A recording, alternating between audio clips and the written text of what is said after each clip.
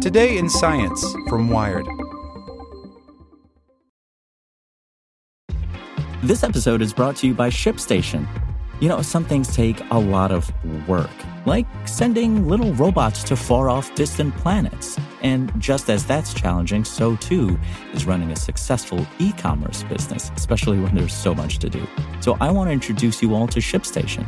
Now, I love using ShipStation because of its easy-to-use dashboard, which makes managing orders and printing labels a breeze and super smooth. Oh, and the customer service is just out of this world. It's exactly what you need to help grow your business. Sign up for your free 60-day trial at shipstation.com/technews. That's shipstation.com/technews. Want to learn how you can make smarter decisions with your money? Well, I've got the podcast for you. I'm Sean Piles, and I host NerdWallet's Smart Money Podcast. Our show features our team of nerds, personal finance experts in credit cards, banking, investing, and more. And they'll help you make the most of your money while cutting through the clutter and misinformation in today's world of personal finance. You'll get clarity on strategies to help you build your wealth, invest wisely, shop for financial products, and plan for major life events.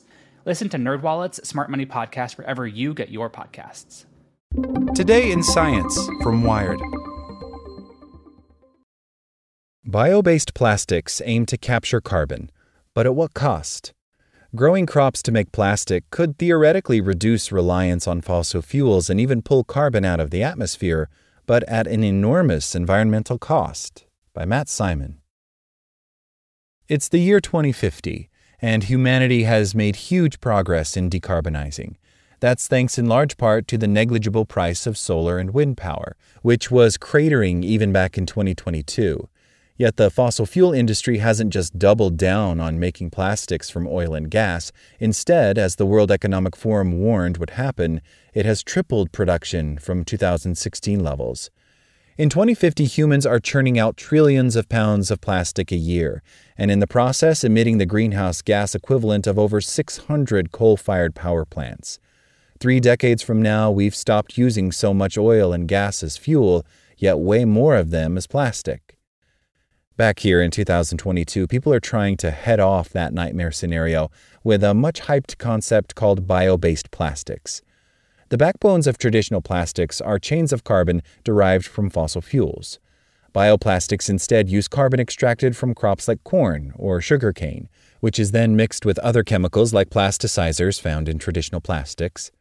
Growing those plants pulls carbon out of the atmosphere and locks it inside the bioplastic, if it is used for a permanent purpose, like building materials rather than single-use cups and bags. At least, that's the theory. In reality, bio-based plastics are problematic for a variety of reasons. It would take an astounding amount of land and water to grow enough plants to replace traditional plastics, plus energy is needed to produce and ship it all. Bioplastics can be loaded with the same toxic additives that make a plastic and still splinter into micro-sized bits that corrupt the land, sea, and air. And switching to bioplastics could give the industry an excuse to keep producing exponentially more polymers under the guise of eco-friendliness when scientists and environmentalists agree that the only way to stop the crisis is to just stop producing so much damn plastic, whatever its source of carbon. But let's say there was a large-scale shift to bioplastics. What would that mean for future emissions? That's what a new paper in the journal Nature set out to estimate, finding that if a slew of variables were to align, and that's a very theoretical if, bioplastics could go carbon negative. The modeling considered 4 scenarios of how plastics production and the life cycle of those products might unfold throughout the year 2100, modeling even further out than those earlier predictions about production through 2050. The first scenario is a baseline in which business continues as usual. The second adds a tax on CO2 emissions, which would make it more expensive to produce fossil fuel plastics, encouraging a shift toward bio-based plastics and reducing emissions through the end of the century. It would also incentivize using more renewable energy to produce plastic. The third assumes the development of a more circular economy for plastics, making them more easily reused or recycled, reducing both emissions and demand. And the last scenario imagines a circular bioeconomy, in which much more plastic has its roots in plants and is used over and over. Here we combine all of these. We have the CO2 price in place, we have circular economy strategies, but additionally we kind of push more biomass into the sector by giving it a certain subsidy, says the study's lead author, Paul Stegman, who's now at the Netherlands Organization for Applied Scientific Research but did the work while at Utrecht University, in cooperation with PBL Netherlands Environmental Assessment Agency. If all three conditions are met, he says, it is enough to push emissions into the negative. In this version of the future, people would still have to grow lots of crops to make bioplastics, but those plastics would be used and reused many times. You basically put it into the system and keep it as long as possible, says Stegman. To be clear, this is a hypothetical scenario, not a prediction of where the plastics industry is actually headed. Many pieces would have to fall together in just the right way for it to work. For one, Stegman and his colleagues note in their paper, a fully circular plastics sector will be impossible as long as plastic demand keeps growing.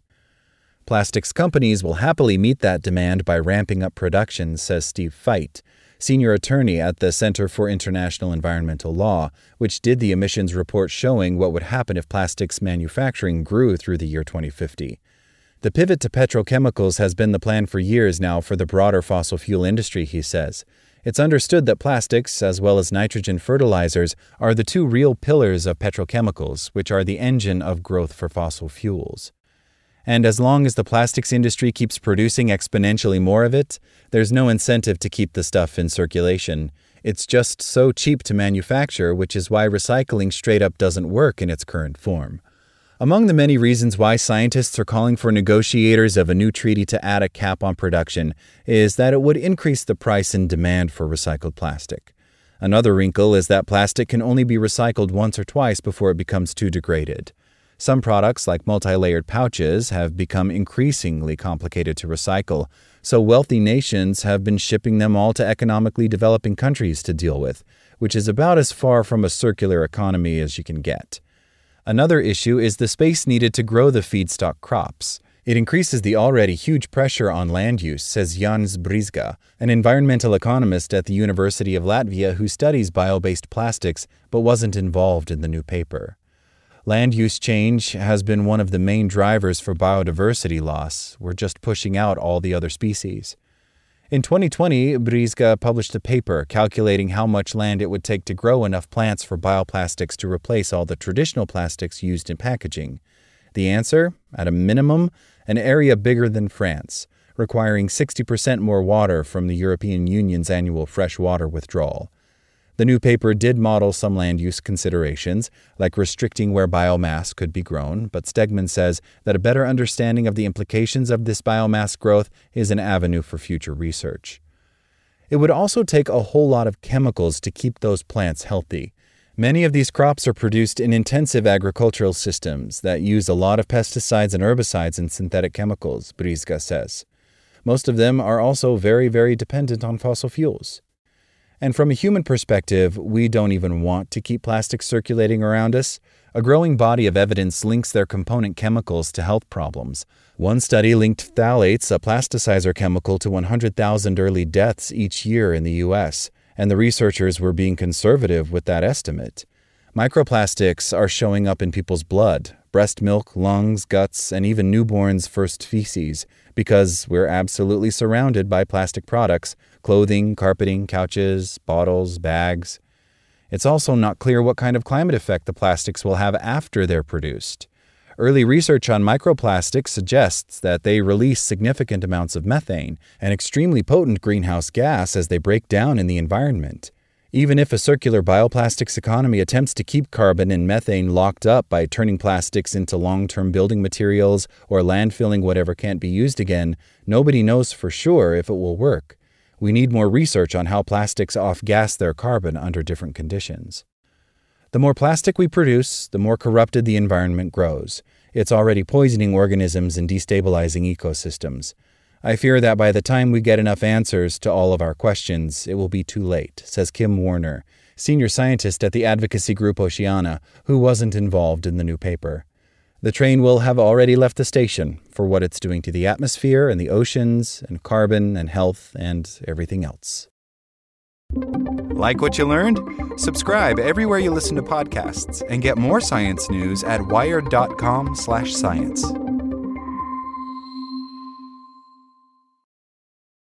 Want to learn how you can make smarter decisions with your money? Well, I've got the podcast for you. I'm Sean Piles, and I host NerdWallet's Smart Money Podcast. Our show features our team of nerds, personal finance experts in credit cards, banking, investing, and more. And they'll help you make the most of your money while cutting through the clutter and misinformation in today's world of personal finance. You'll get clarity on strategies to help you build your wealth, invest wisely, shop for financial products, and plan for major life events. Listen to NerdWallet's Smart Money Podcast wherever you get your podcasts.